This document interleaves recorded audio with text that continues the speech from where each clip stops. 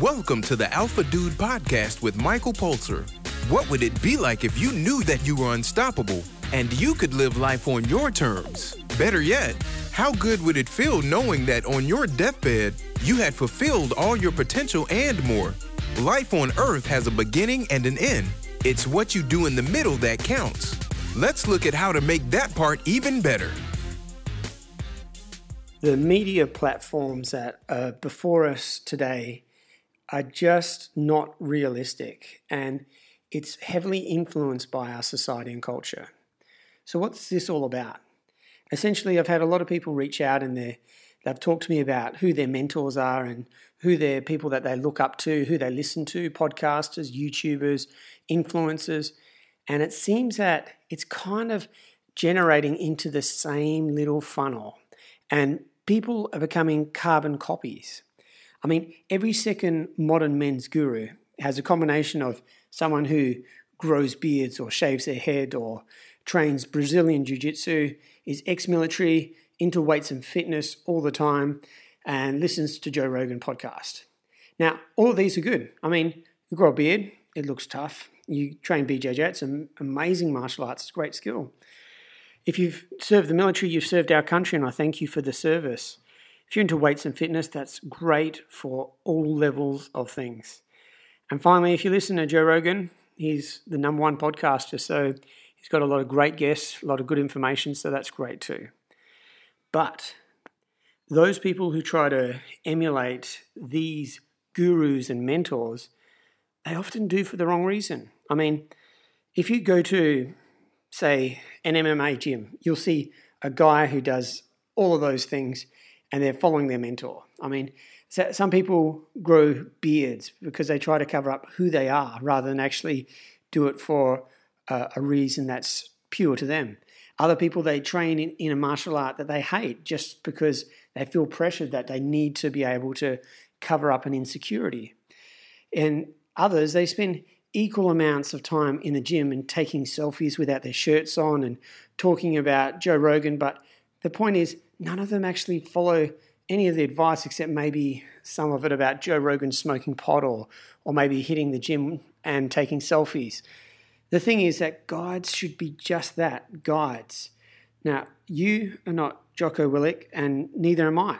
I mean, we can all glean from the philosophy that's behind it. And then from that, we can incorporate it into what we want into our lives so we're not actually carbon copies of these people.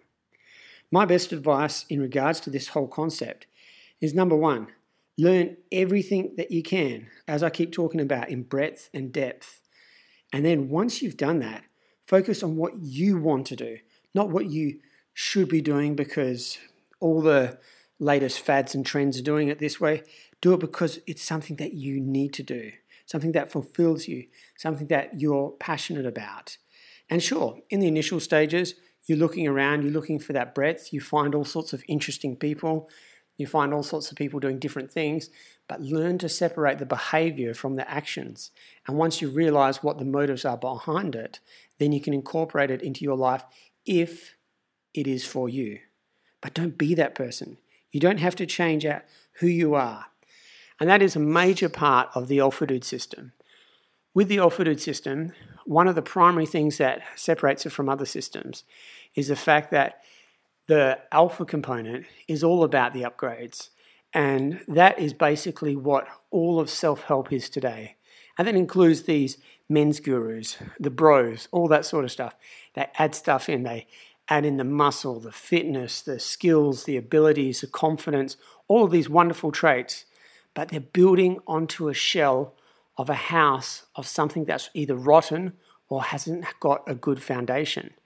So the dude component of the Alpha Dude system relies heavily on taking away all of the crap first, looking at your insecurities, digging deeper, finding out what you're about. And only once you've got your foundation set up, then you can build on that and develop into who you need to be. So next time you're listening to a podcast, watching your favorite mentor, influencer, whatever that is, learn as much as you can. And then look in the mirror and see, what are you doing? Are you taking the easy way out? Or are you taking it the hard way? And if you're taking it the hard way, are you doing it because the motives are true? Are you doing it because you feel it's something that you should be doing and you'll be missing out on something? If you're doing it that way, you probably got the wrong motives. But if you're doing it for the right purposes and saying, well, I am a little bit insecure, I can work through that stuff. I've seen these guys, these Navy SEALs, have overcome certain areas in their life. Do I have to become a Navy SEAL in order to overcome it? Perhaps, perhaps not. But what you can take away are the messages that apply to you on an individual level. So I hope this helps, and we'll catch up in the next section.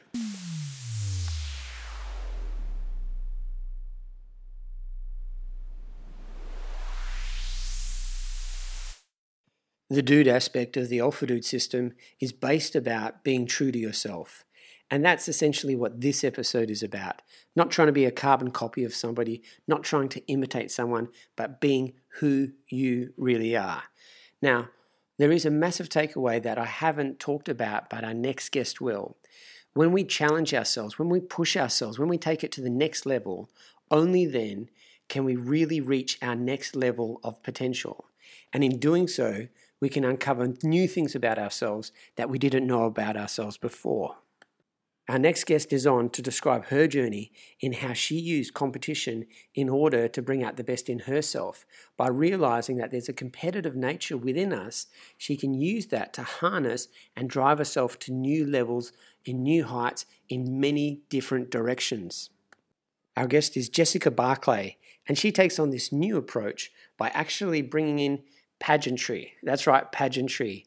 How women have these contests and challenge each other, and in doing so, they actually bring out the best parts of themselves.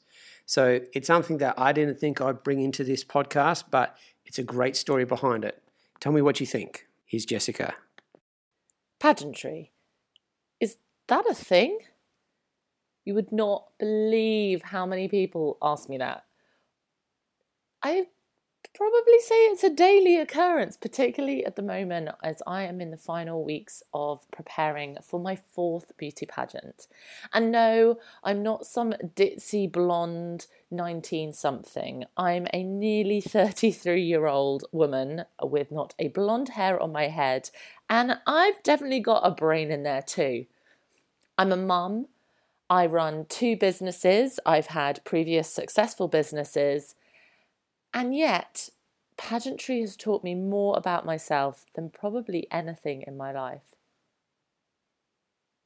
When people find out that I do beauty pageants, they think it's that stereotypical ditzy appearance, toddlers and tiaras that you see on the telly. Particularly in the UK, we don't have much of a pageant representation on sort of mainstream TV. We are relying on, well, basically Miss Congeniality and Toddlers and Tiaras, which, well, Miss Congeniality had some elements of truth. Toddlers and Tiaras is not the pageant industry that I know.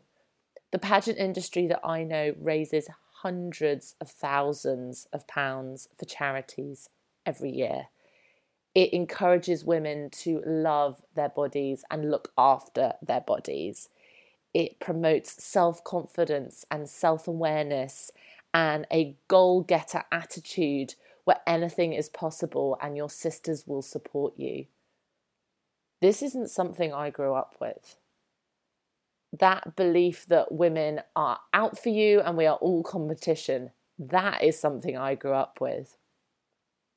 I had a family, but I didn't know what family was until I started in pageants. And I started fairly late on. I was 27 when I did my first beauty pageant. And yes, I call them beauty pageants. That's fairly controversial within the industry itself. Many people like to call them pageants and drop the beauty. But for me, there is so much inner and outer beauty involved in pageantry that I love that word. That word for me is important. Women at their core want to be beautiful. We are naturally relationship builders. The problem is society has taught us that beauty is an external thing, and that is false. Beauty can only truly come from the inside out. And I didn't realize that until I started in pageantry. I'd been to 4 schools where most people go to 2 in the UK system. We normally do 1 junior and a secondary, and then after that it's not called school, it's college and university. I did 2 junior and 2 secondary, and at 3 of those 4 I was really bullied. It was the latter 3, so it had the bigger impact. And because of that, I learned to shut my true self away, because as far as I was concerned, being me was what got me bullied. I ended up a very shallow, false, miserable, unhealthy, unhappy version of myself. And I'm not going to blame those bullies. It was my own fault, because we are completely in control of our own lives. But I needed help to get out of that. That help bizarrely came in the form of my mum getting ill. She was diagnosed with a very rare, aggressive form of T-cell lymphoma, which is part of the leukemia family. She had a 3-year battle and sadly passed away. But during that battle time, I massively reassessed my life. I got into health and fitness and started looking at what really made me happy. I requalified work-wise. I got divorced. I moved a few counties. So that's kind of like moving a couple of states for those from America. And started to discover a certain level of self-love. And I signed up to do a beauty pageant. I had no idea what I was letting myself into whatsoever. I rocked up with the wrong clothes, and I say the wrong clothes because I didn't know what fitted me and what suited me, and what I wore that day did not do any of those things. It wasn't flattering, it wasn't comfortable, and it didn't represent my personality. So that's what I mean by wrong clothes. My shoes, I couldn't walk in. They weren't appropriate for the outfits, and they weren't appropriate for being on stage either. My interview was a disaster. I was so confident going into interview. I can talk. I'll be fine. What I didn't realise is you only get 3 minutes in the competition I was in, and you have to explain who you are, where you're going, what you've done, and what you would do with the title in those 3 minutes. That's a lot to fit in. But I also didn't know the answer to any of those questions, so they could have given me days and I still wouldn't have got the right answers out. But I had the most incredible time. For the first time in my life, I was surrounded by incredibly inspiring young ladies that were doing amazing things, but most of all wanted me to succeed as well. I don't know when or how it got drummed into women that we're all in competition. Apparently you see this less in single-sex schools, so maybe it's the whole boy drama.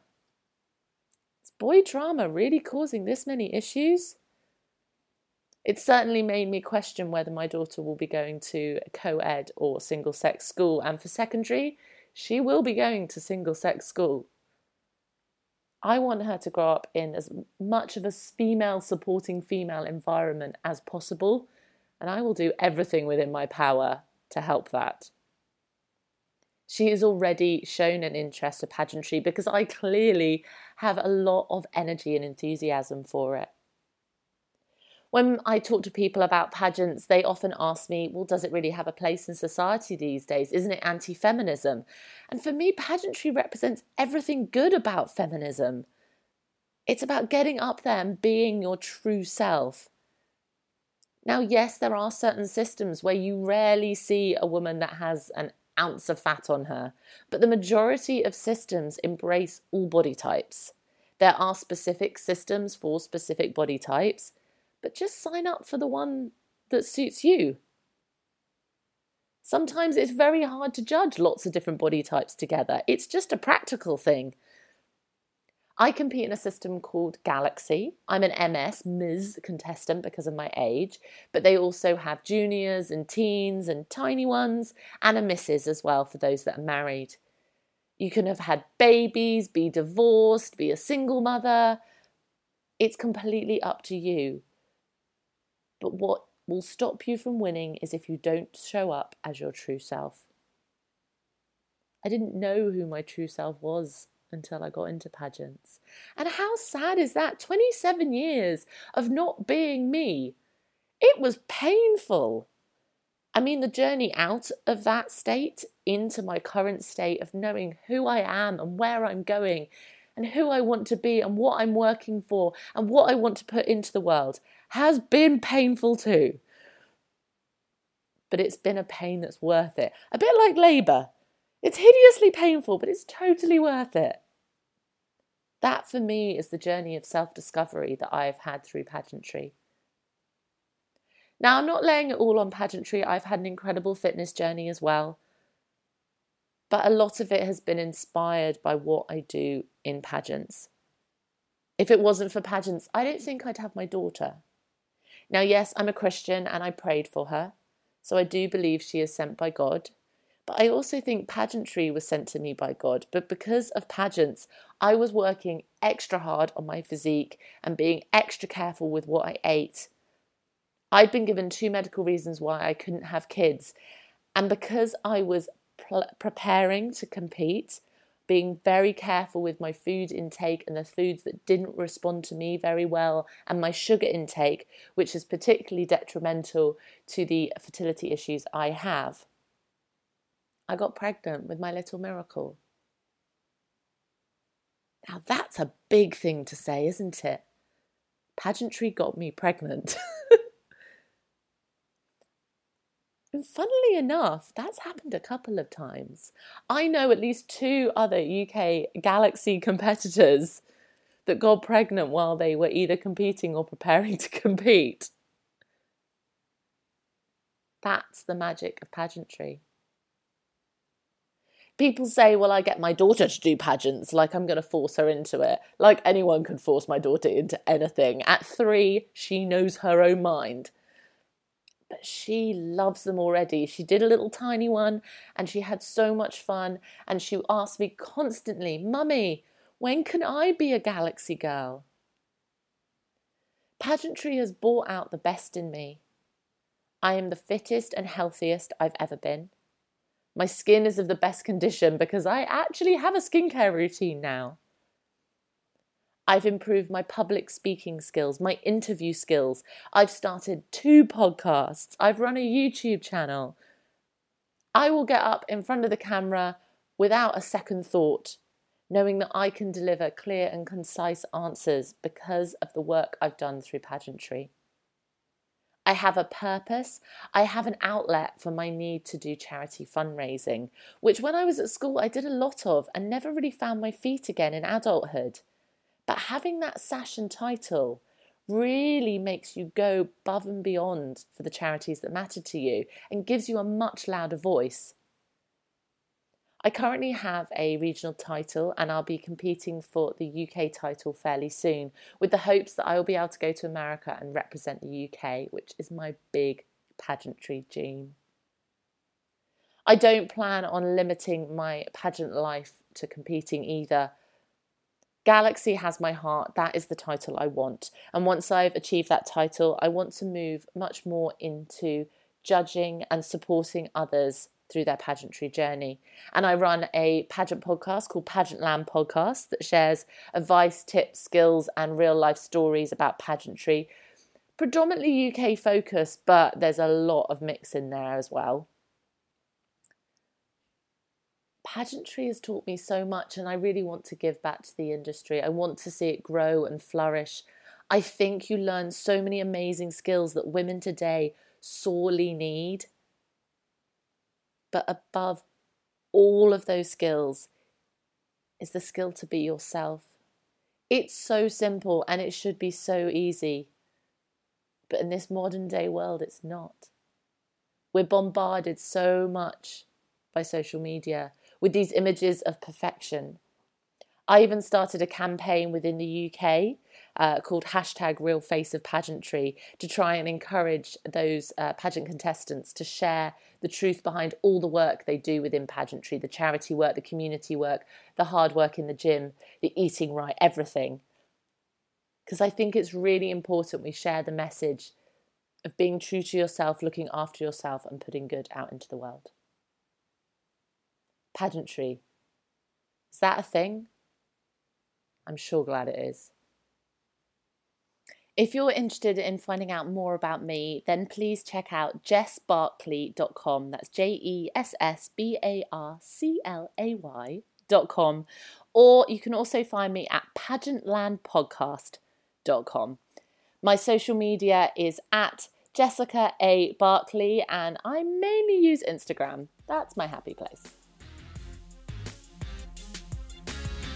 Hope you enjoyed the podcast. If so, rate it from the place you downloaded it. For any questions, send an email to michaelpulser@gmail.com.